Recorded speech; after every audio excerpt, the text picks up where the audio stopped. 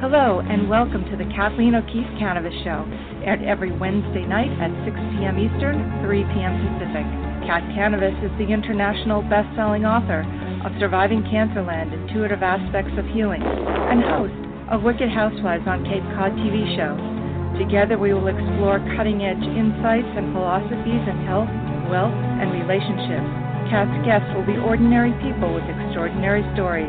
Now here is your host, Kathleen O'Keefe Cannabis. Welcome to the show tonight, everyone. We have two fabulous guests for you. We have with us Lynn K. Russell. She's going to be our first guest. And our second guest is Dr. Kathi Kemper. So Lynn, after being a single parent for 25 years and a family counselor for over 28, Lynn became an author. But there's much more to the story. As a young child, like age 7, Lynn was assessed as retarded and put into special classes. The Opportunity, with a capital O, Opportunity class that taught skills. All her life, Lynn was treated as though she were slow and stupid and just figured it was true. So let's bring Lynn on and ask her about this, because she is anything but slow. Welcome to the show, Lynn. Thank you very much, Kathy. This is wonderful.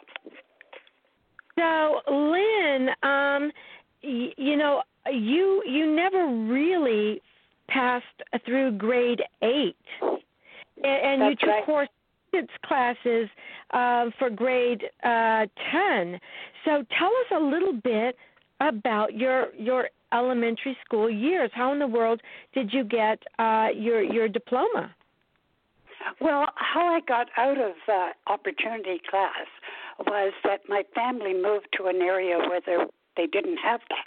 And so I was put into a regular class stream and managed right through until grade 8. But at grade 8, I was now 16, where most kids would be 13, 14. I was quite a bit older. And so, of course, at 16, I quit. I quit school. And I became a hairdresser and worked at that for a few years, and there were some wonderful experiences I had with that, and became an instructor, hairdressing instructor. But all this time, I still considered myself retarded. And so what I wanted to do was I pretended that I was smart. I would, be able to talk to people about things or to accomplish things, but that was only because I was pretending. Oh, my goodness. So you pretended to be smart, and then, by golly, by George, you were. So what in the world made people think that you were retarded in the first place?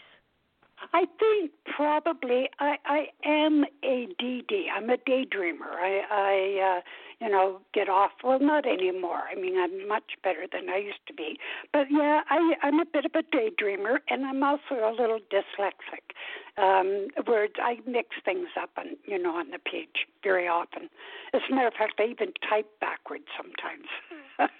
Well, that sounds like a gift to me, but our next guest coming on after you, Dr. Kathi Kemper, actually wrote a book about natural treatments for ADD. So, I hope our listening audience stays on and listens to that as well. But that is such an amazing story, Lynn. So because you were maybe a little dyslexic, which who isn't, by the way? I mean, I do that myself. I'm ambidextrous. Sometimes I pick up my pencil in the wrong hand and start to write and go, God, what is that gobbledygook? And then I realize I've got it in the wrong hand. So, actually, I think you were just really normal.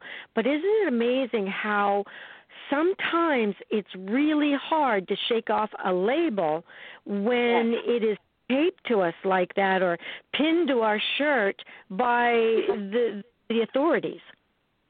And the thing is that when I became separated and went back to school, I was terrified because I didn't know how to make decisions, because all my life other people had made decisions for me.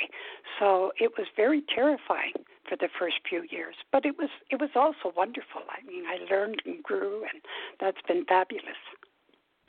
So let's go back to kind of that time. You began dating, and you wrote to me that you wanted to marry really well, but you believed that no one would want you. So you just started reading books on mythology, psychology, philosophy, and studying various religions. And, oh, my gosh, someone who really did have learning disabilities or deficits to the point where they considered them, we don't even use the term mentally retarded anymore, but if they did consider them that, they certainly wouldn't be reading mythology, psychology, and philosophy. So I just wanted to be able to talk to people. See, in my brain, I wasn't smart. I was just doing this so that I could get through.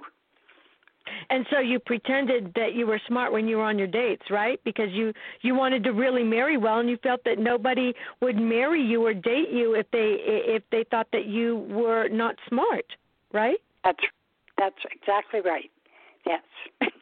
I laugh so now. Then, go ahead. No, I just laugh. I think the whole situation is very funny. It is. I mean, here you are, a smart person who's been labeled as being mentally challenged, acting like you're smart, pretending like you're smart, and actually being smart. You can't pretend that you're smart if you're not. You can pretend that you're not smart if you are smart, but you can't do it the other way around.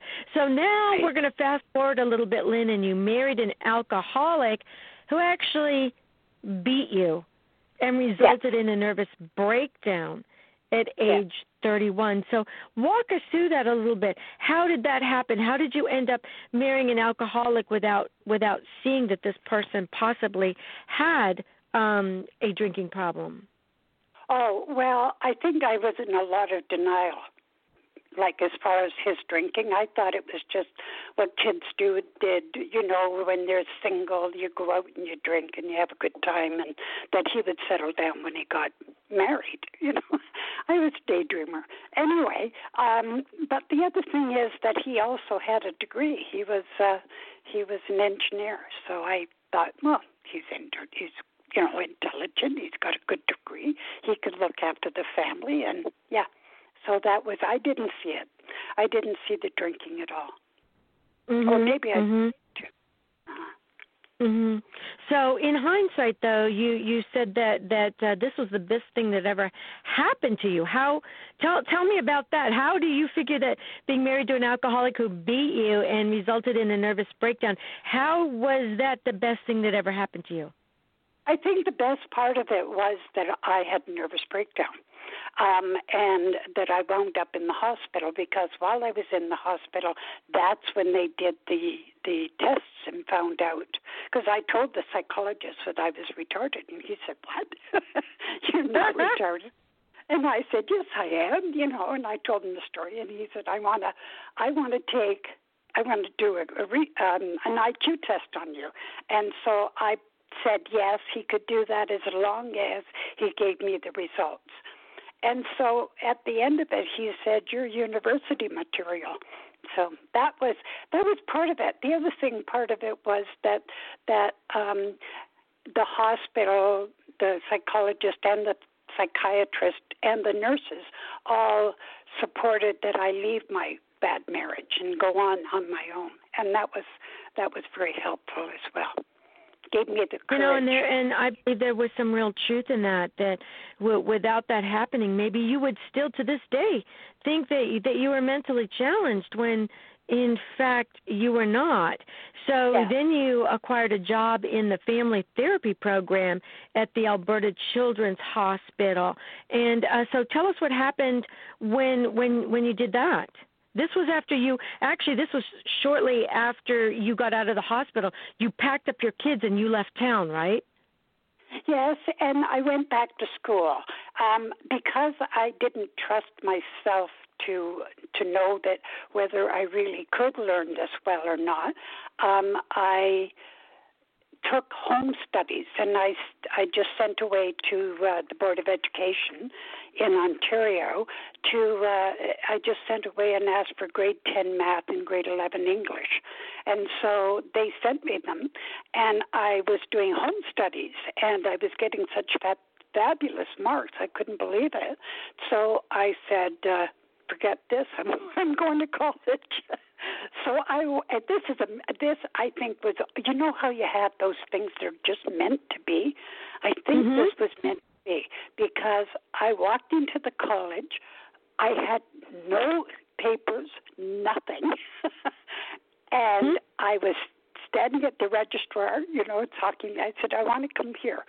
And this was a community college. And I said, I want to come here. And they said, well, what papers have you got? Or, your printouts from high school. And I said, I don't have anything, And so there was this man. Yeah, so there was this man that was standing there listening to this. His name was Ralph Howlett. And Ralph was standing there listening. And he just walked in and he said, took over, and he said, follow me. And so he took me to an empty classroom, and he said, tell me your story. I told him my story, and he said, you're in. And that was it.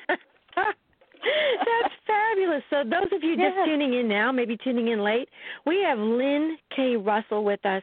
And what makes her story so profound is that she had been assessed as being, in her own words, retarded when she was a young child. And she was put in the opportunity class and only taught skills.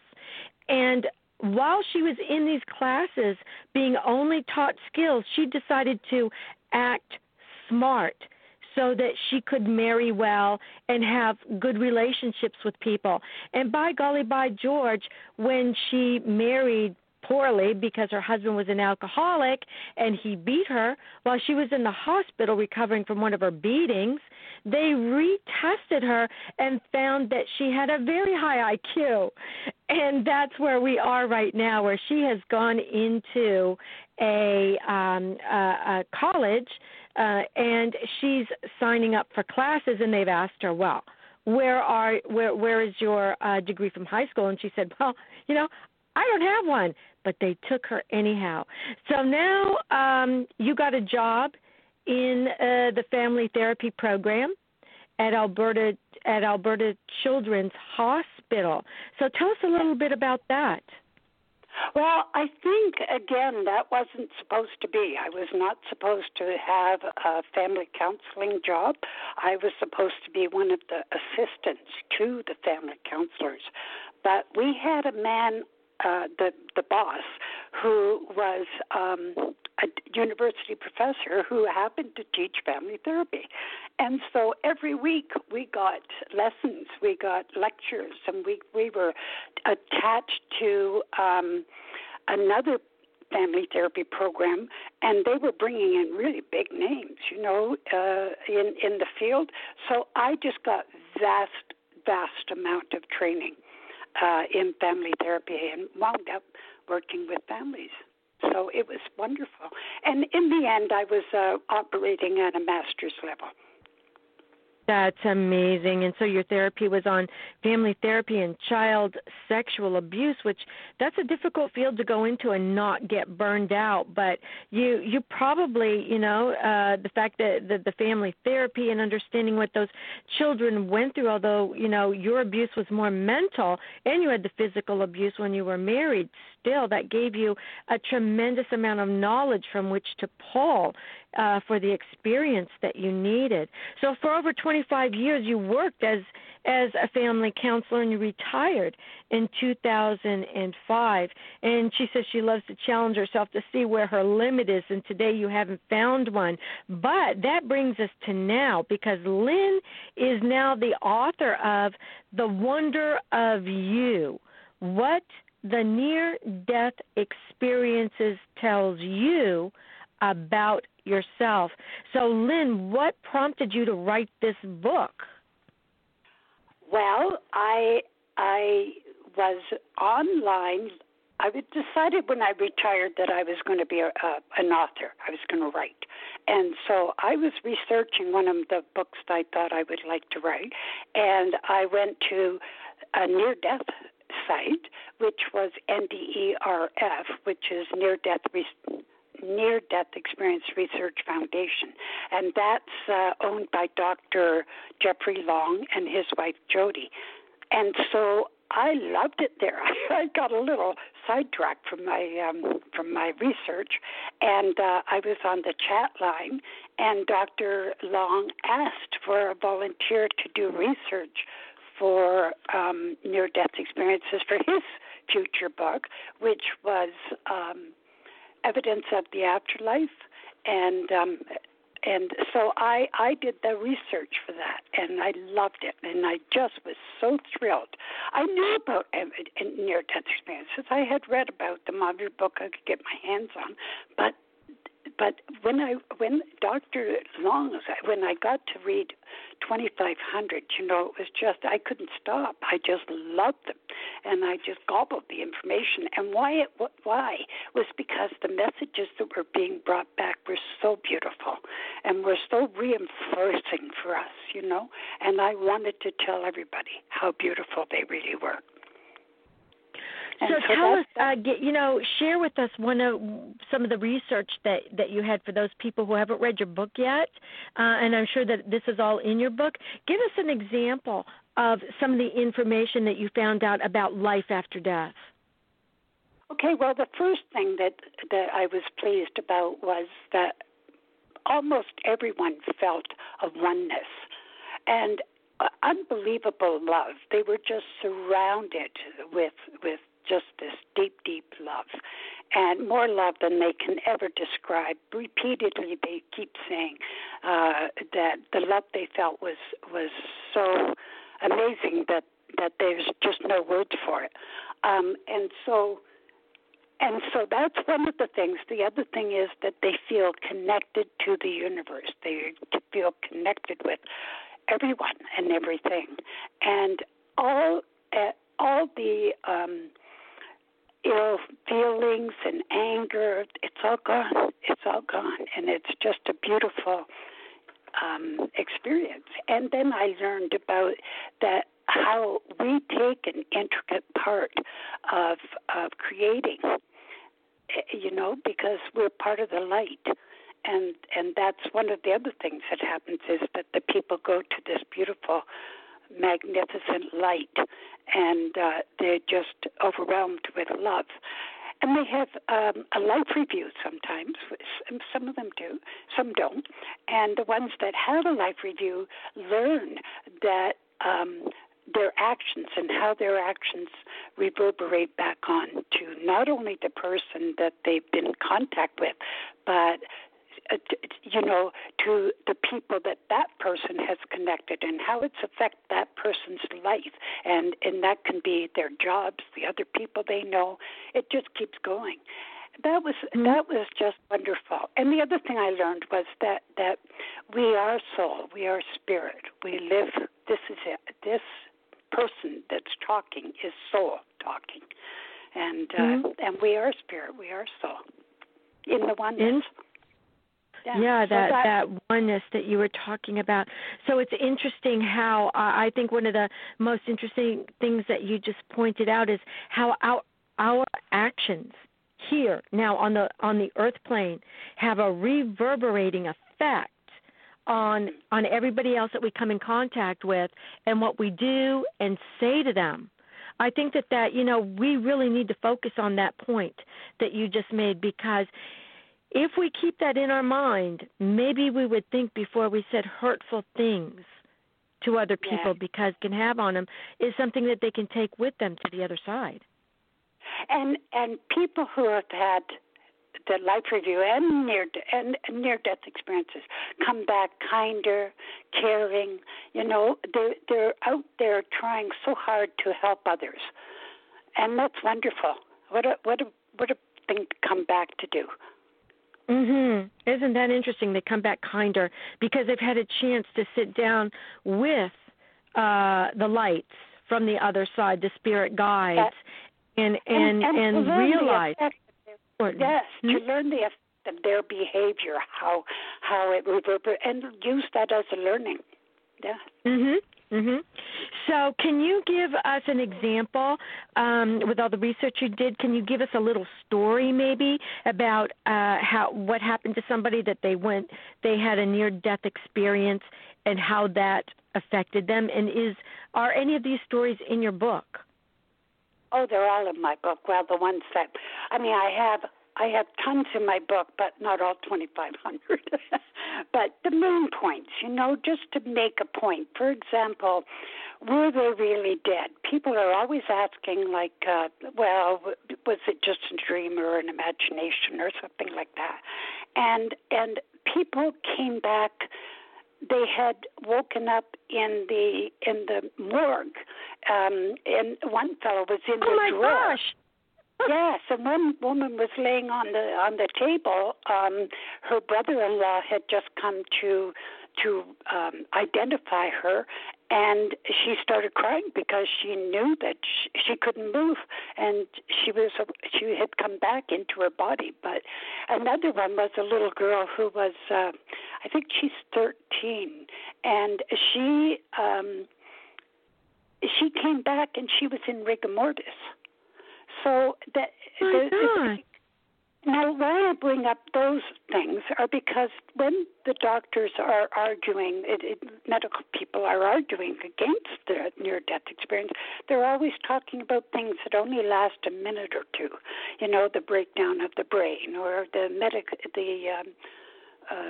chemistries in the brain. That only lasts for a couple of minutes. That wouldn't last for hours, And the longest one recorded is 3 days, that he was dead for 3 days. And he's famous. Lazarus in the Bible, he was dead for 3 days in Jesus. So, oh my gosh. Okay, so go on. So you have this child with rigor mortis who wakes up. And in order to have rigor mortis, you've got to be dead for a while. Is that right? Yes, and so what happened was that her blood was coagulating, and it wasn't. She said it was extremely painful to get the blood to flow through her body again. There's lots of those kind of stories. There's one story. One of the things I do want to talk about is there's no punishment or evil or hell. That's a myth. We have come from the light, and because we have come from the light cannot discipline or punish or harm itself. It would be like us being mad at our foot because we did something wrong, or a big toe or something. It just doesn't fit. So, no, we don't get punished. But that doesn't mean to say they don't learn lessons from their experience, and that, of course, is the life review. So in a way, if, that's a profound thought that you just said. We come from the light and we return to the light, and there is no punishment in the light. It's all a lesson that we learn here as a soul in a body on the earth plane. So in a way, it's almost, Linda, like our hell is here on earth, what we do to ourselves while we're here. It's not after we have died. It's what's going on here and the hell that we put other people through and how it affects the people that they come in contact with. So it's almost like that hell is contagious. And because we come from this light and go back to that light, there can be no punishment in the light, only a coming together emotionally and mentally and spiritually of the things that we did on the earth plane. Oh, my gosh, that is so profound. Yeah, it's a beautiful message, and that's one of the reasons why I had to write the book, for those kind of messages, because the book is full of that. How it all connects to our everyday life and how death affects us here now. Mhm. So, and you did all this research that you got, and all of this information that's in your book.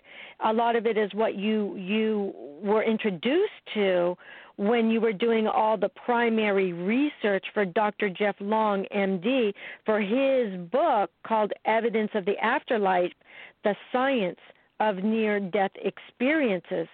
So you had a pretty good background by the time you started to do your own book here, right? Oh, yes.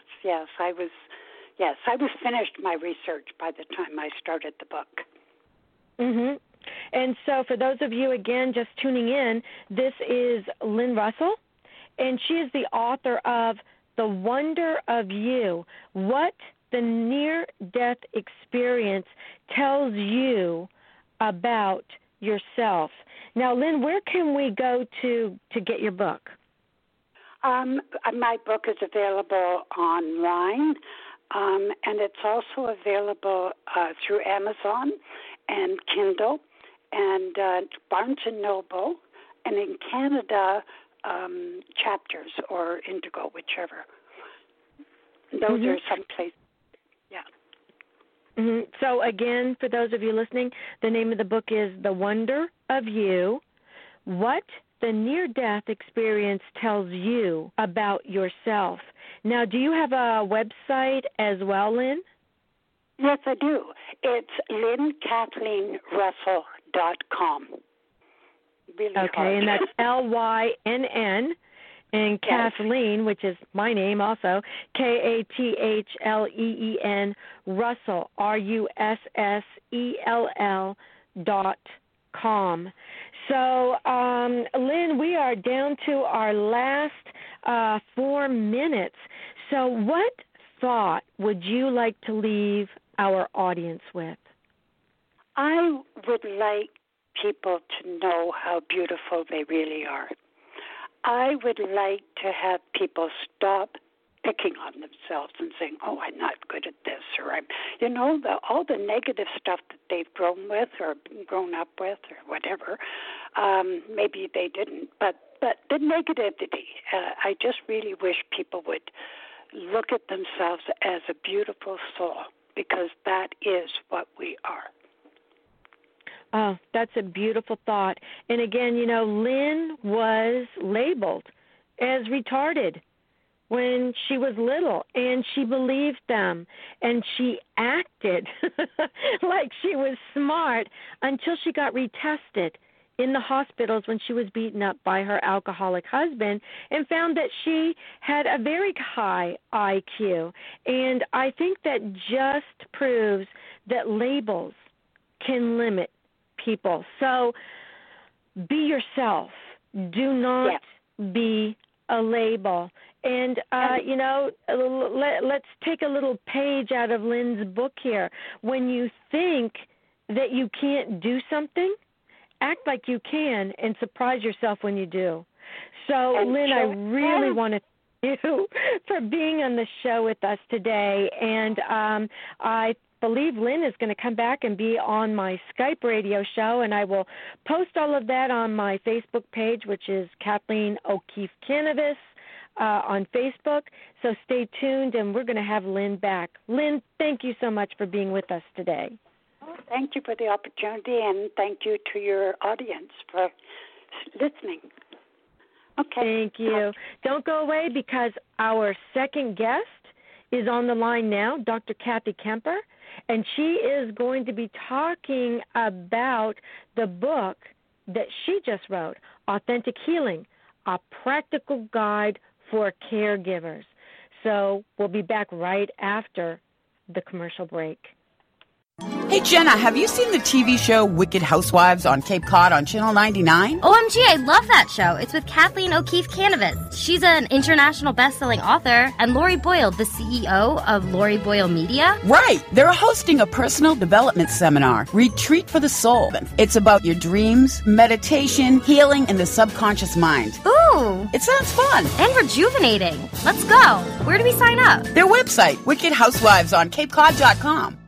Did you know that you can use your own radio show to promote your business and become a celebrity in your area or industry? Do you have a great idea for a radio show or a passion that you would like to share with other like-minded people? The Wicked Housewives on Cape Cod radio and TV hosts Kathleen O'Keefe-Canavas and Lori Boyle will show you how. Go to wickedhousewivesonCapeCod.com. Do you have a great story to tell, or do you want to write your memoir? Best-selling author Kathleen O'Keefe-Canavas and Lori Boyle, CEO of Lori Boyle Media, are the hosts of the Wicked Housewives on Cape Cod TV and radio shows. Join their Writers Workshop Intensive to get writing and get published. Go to wickedhousewivesonCapeCod.com. So our next guest is Dr. Kathi Kemper, and Dr. Kathi Kemper is the director of the Center for Integrative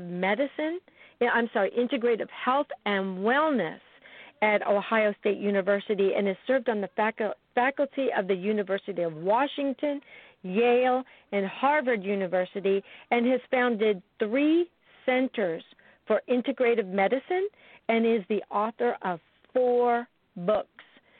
Her current being Authentic Healing, a Practical Guide for Caregivers. Welcome to the show, Dr. Kathi Kemper. Thanks very much. It's a pleasure to be here. Well, I've got to tell you, I just loved all the things that you are doing with pediatrics and with holistic medicine, and the fact that I was blown away by the fact that you've actually published over 160 peer-reviewed research papers. Well, thank you so much. When do you find time to practice? I think we find the time to do the things that we love the most in life.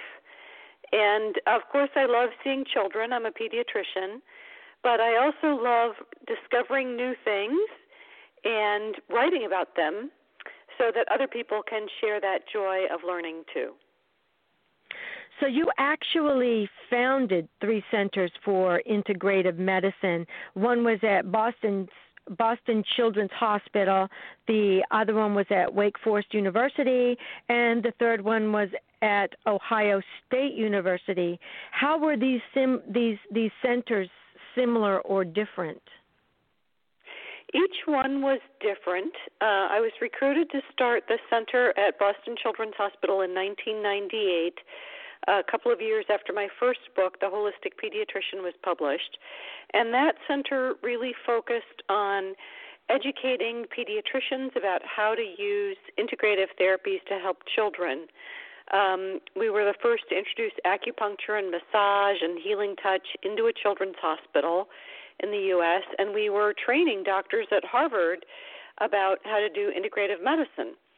Then I went to Wake Forest, where I was able to work with physicians who were not just pediatricians, but physicians who were taking care of adults, neurologists, and orthopedic surgeons, and others. And the main focus there was doing research and promoting research in integrative medicine.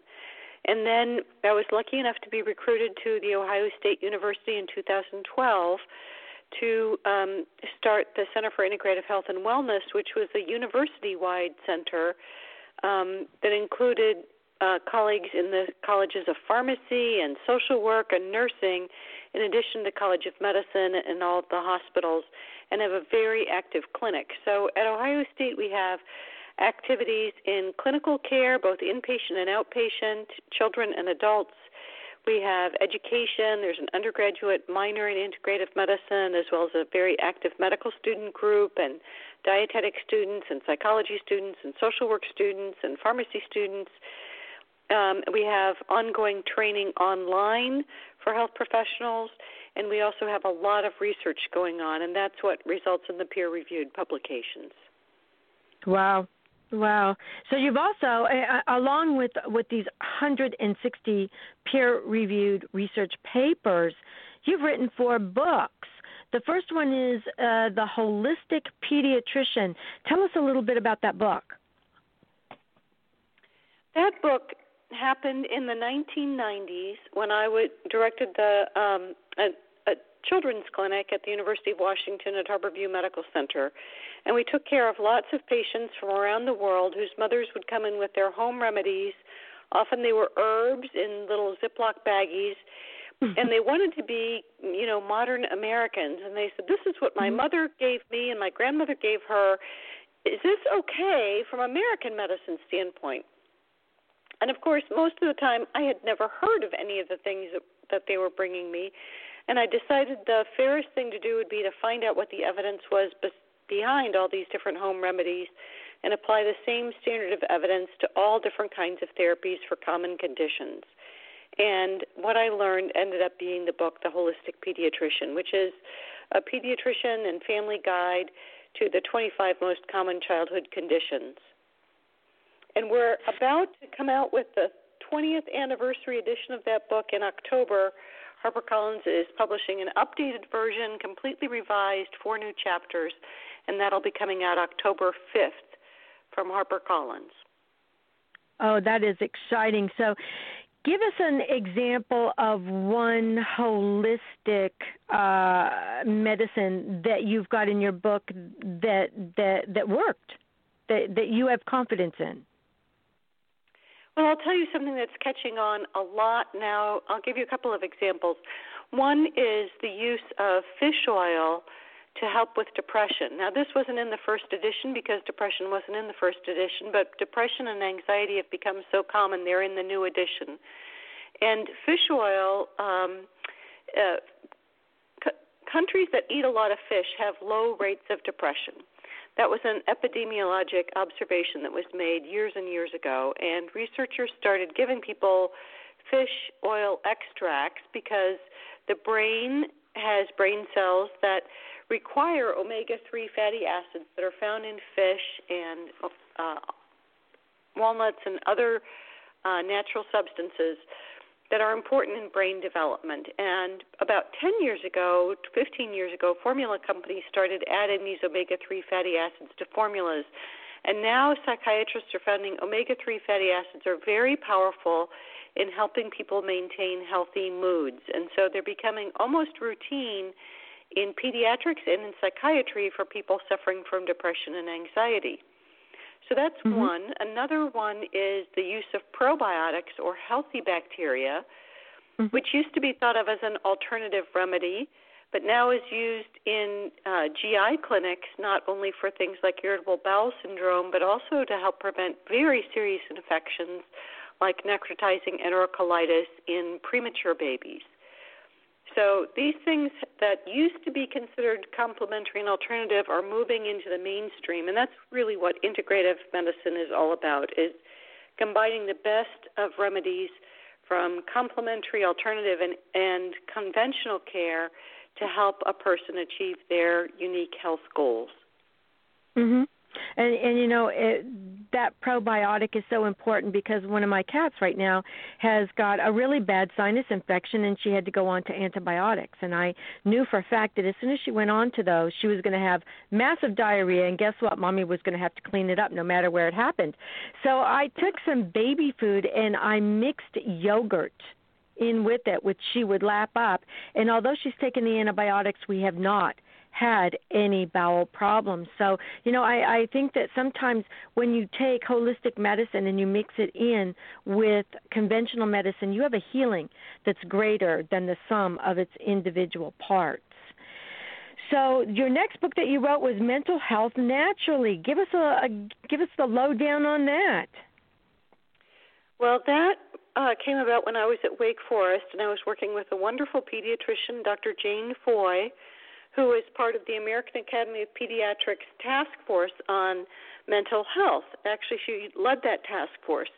And one day over lunch, I asked her if she was including any integrative therapies in the toolkit for pediatricians on how to help children with mental health conditions. And she said, well, no, is there any evidence behind that?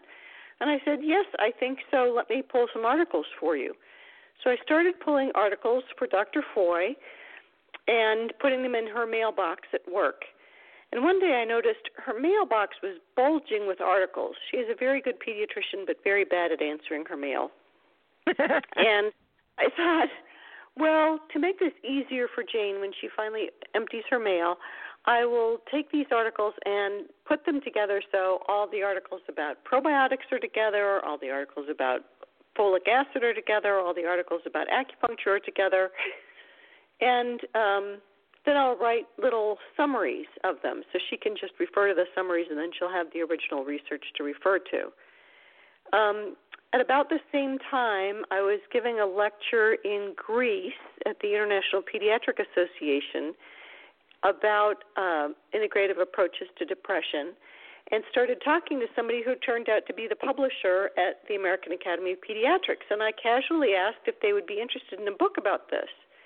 And they said, oh, yes, that would be a great addition to their toolkit. So my little friendly task of helping Jane with her job ended up creating a little project for me in writing Mental Health Naturally for the American Academy of Pediatrics.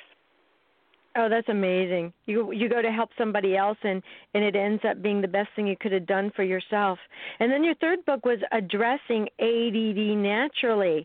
Tell us about that one, because my guest that I had on just before you had actually been diagnosed as ADD, along with having been diagnosed as retarded. That, those were her words, retarded, when she was young, when it turned out when she married an abusive husband who beat her and put her in the hospital, they retested her, gave her an IQ test, and found that she was quite bright. So talk about addressing ADD naturally. Well, your guest's experience is actually not that uncommon, that people who are very bright are labeled as having ADD because they're bored with conventional education. But the behind that book is another story of a friend. So a friend of mine had a bright child who was diagnosed with ADD or ADHD, and she said, Kathy, it's really hard to have time to read a book when you're a busy working mom. Can you please, I know this Mental Health Naturally book is great. It has all these resources in it, but I don't have time to read a big, long book like that. Can you just pull out everything that's relevant to ADD and write a short, simple, practical book for parents on ADD? So, again, it was a favor for a friend whose daughter is now a beautiful adult, who travels internationally and is doing great work around the world and is a gift to the world, as many people with ADD are.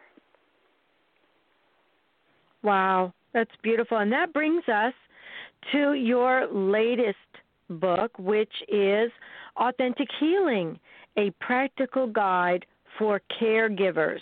So this is the first book that you actually did for caregivers. Well, all of the books are for parents who are the primary caregivers for children. Mm-hmm. But this can also be used by caregivers who are professionals, health professionals, or caregivers of a spouse or other loved one with a chronic condition or a debilitating condition like Alzheimer's or cancer or something like that. So tell us the nexus behind this book, because all the other books you wrote that are doing so well, you were trying to help other people out, and then it turned into your book. Is that what happened with this one? This is the book I wish I'd had when I started medical school. This book has been about 40 years in the making. It started with an interest in healing, which actually predated my interest in medicine, because I was interested in the spiritual aspects of healing and our deep connection to one another and how we can help one another simply by our presence and knowing who we are and how we are with each other, as well as what we can do and the herbs or medications we can take and that sort of thing. It has much more to do with being a healing presence and the mystery involved in human relationships and deeply knowing ourselves. Mm-hmm. So that brings us, me to another question. Although you graduated as a doctor and you really went to medical school to be a healer rather than a conventional doctor. So why? Well, I wanted to, I saw medicine as really a spiritual journey and learning to know who we are deeply, to know yourselves. And, of course, in medical school, it can be a spiritual journey, but the major focus is on the external things. And so what I really wanted to do was rediscover that inner purpose, that inner calling, that inner truth of who we are as spirit, which is greater than our physical body. And by tapping into that deep sense of peace and well-being, how we can awaken and resonate with that inner being of another person and help strengthen their healer within. So you've been practicing healing in medicine for more than 30 years. What have you learned as a combination holistic and conventional doctor? Because you're one of the few people I've met, Dr. Kemper, who is actually a holistic healer and a conventional doctor, in that you work in the hospitals, but you are not the doctor that just toes, the medical demands or the practices, or you go beyond the regular doctor. So, what have you learned? What I've learned is that the spirit that is within us is greater than our conscious mind. It's greater than our physical bodies. And we're deeply connected beyond our ordinary sense of reality. I'll give you a story that's in the book. And that's the story of a boy I took care of when I was at Boston Children's Hospital, who was very, very sick from a serious infection in his liver that had spread to his bloodstream, which is when you have a serious infection that is through your whole body, it's called sepsis. And it impairs the entire body's ability to function. And this boy was in a coma in the intensive care unit on a ventilator, and his mother had asked for a healer, and one of the nurses had asked me to come. And as a physician, I didn't really know what I could add to the things he was already receiving. He was getting broad-spectrum antibiotics. He was getting support for his blood pressure and his fluids and everything else. Life support was going on for him. But I started to do the kind of healing work that I had been taught by Dora Coons and Dolores Krieger, very gently and not with any words, because he was in a coma. And I was doing that daily, and then I had to leave town. And I thought while I was out of town, well, I can't be with him in person, but I could continue to work with him from a distance. And so every night after my family went to bed at 10 o'clock, I would meditate on this boy and extend healing energy to him. I would sort of mentally and spiritually connect with him and extend healing energy to him, just in the same way as I had when I had been there. And after I got home about a week later, I went to go see him in the hospital, and by then he had moved, so I had to go track him down. He was no longer in the intensive care unit. He was on a regular floor. And I found his room, knocked on the door, and walked in, and he said, "Oh, there you are. You're the doctor who comes to see me at 10 o'clock every night." How interesting. He said, "You come and see me every night at 10 o'clock. You look just like you do when I'm asleep." So this boy had never seen me with his eyes consciously, and yet he recognized me because of that deep spiritual connection. And that was such a profound affirmation for me of doing this kind of work, that we're very deeply connected with each other beyond the physical appearance, the physical connection, and we can have profound beneficial effects on one another at those levels if we can get very quiet and peaceful within ourselves and connect to the part of ourselves that's whole and connected to something greater than ourselves, and awaken that part of other people and strengthen that by acknowledging it and recognizing it. That's amazing. And what a great story. So as a holistic doctor who practices in a hospital with conventional doctors, what do you find is the most challenging? What is something that you would like to see changed possibly in the near future in our hospitals as they are today? Do you dare even comment on that? There are so many things, but I think I think of a story from the Bible. I have a Christian background, and I think, there's the story of Jesus in the temple and overturning the tables of the money changers. And he did that because something that was sacred, the worship of God, had been turned into something fairly profane, which was commerce. And I think that's sadly very true of a lot of hospital-based medicine today, that something that is very sacred, the connection between healers and patients, has been turned into a corporate profit center. And if there's one thing I would change, it would be to return to the sense of the sacred in the healing relationship between caregivers and suffering patients. Mhm. Now, in your book, you talk about this in-depth knowledge, such as meditation. Can you tell our listeners a little what you mean by that? Well, how is that an in-depth knowledge?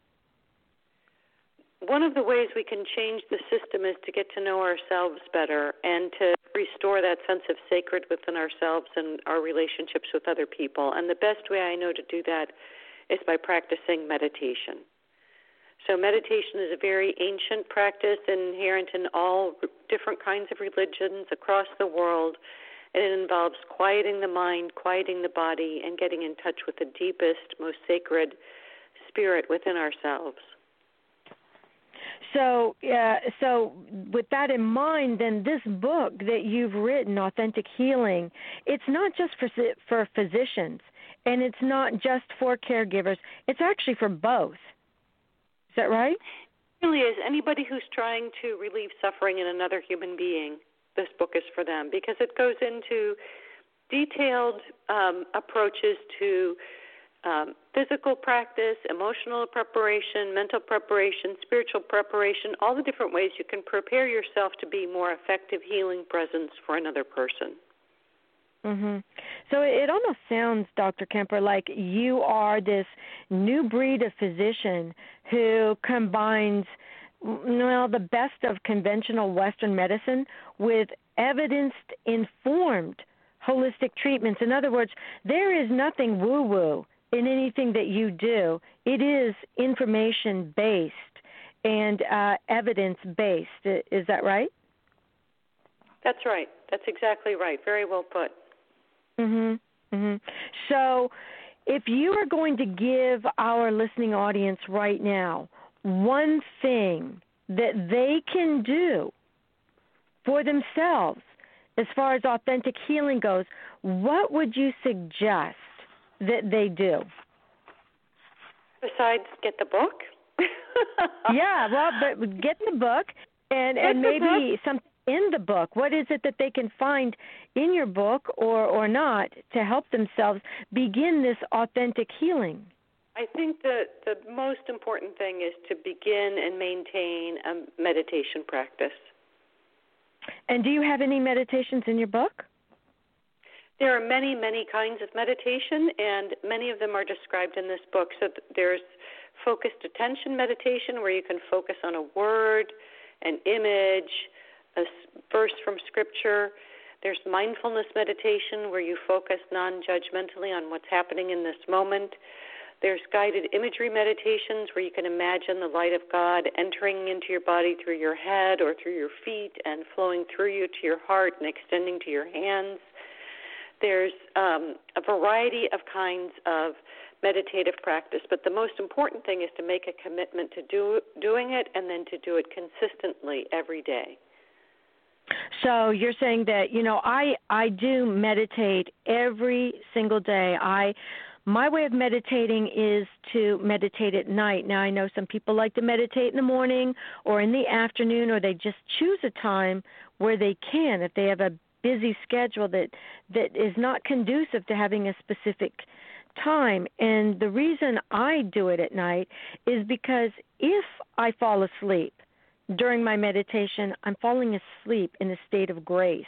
When those doors are open to our spirit guides and the other side, where I'm asking my spirit guides and my greater power to help me stay aligned and stay healed.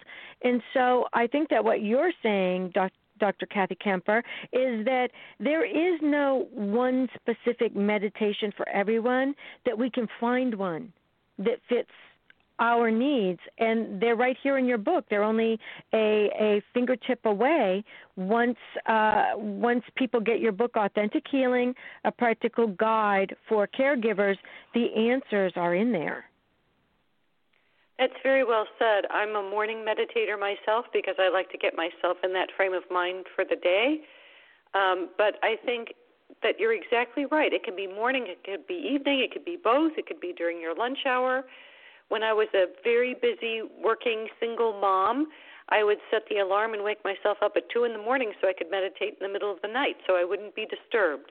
So, any time is the right time for you, and there are a variety of kinds of practices, and if you can try one. If that doesn't work, there's another one, and you just find the one that works for you.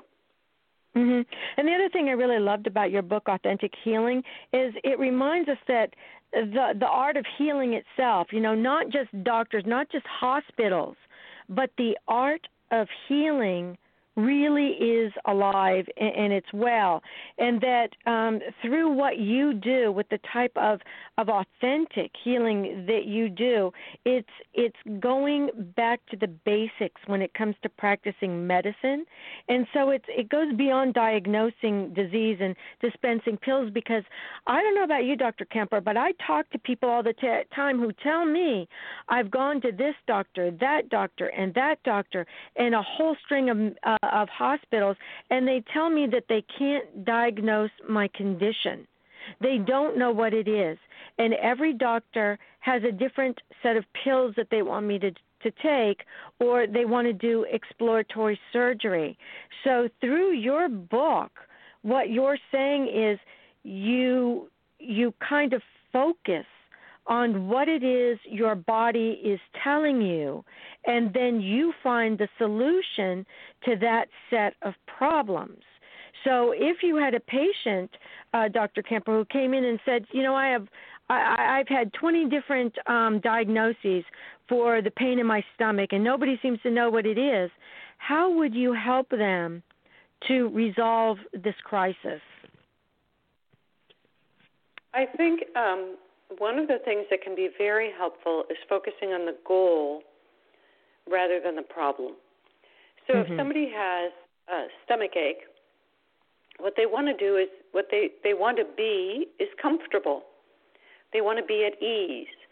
And so once you start thinking, what is it that I want in my life? What do I want the most in my life? What do I want to manifest in my life right now? What do I want to manifest in the next year, in the next 5 years, 10 years, whatever? But you start thinking about goals, then your mind opens up and it becomes very receptive to a variety of solutions to achieving that goal.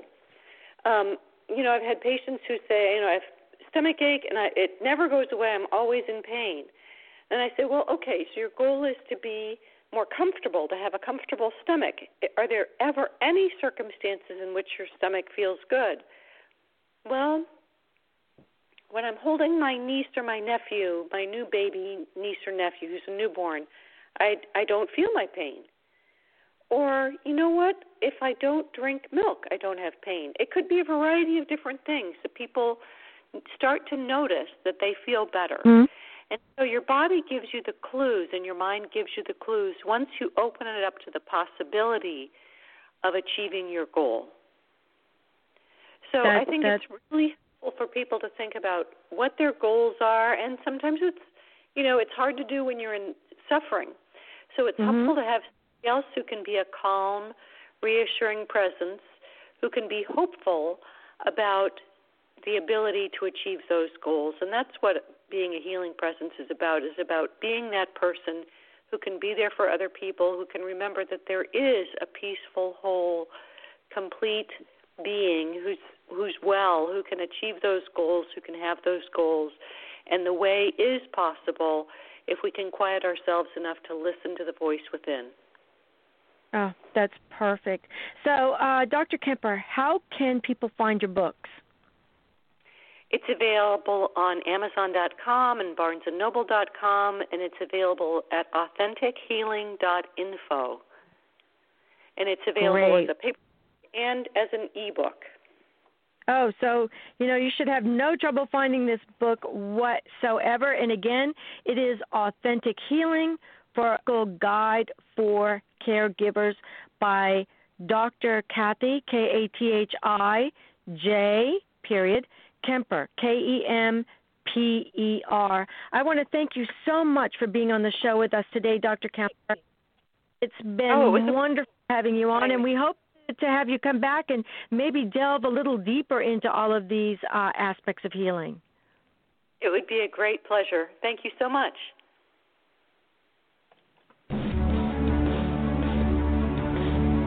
Thank you for tuning into the Kathleen O'Keefe Cannabis Show. If you would like to comment or have an idea for the show or have a question for Kat or one of her guests, please visit her on Facebook at Kathleen O'Keefe Cannabis. This show and previous shows are archived on Blog Talk Radio, accessible from survivingcancerland.com and accessyourinnerguide.com. Join us again next Wednesday at 6 p.m. Eastern, 3 p.m. Pacific. Until then, have a great week.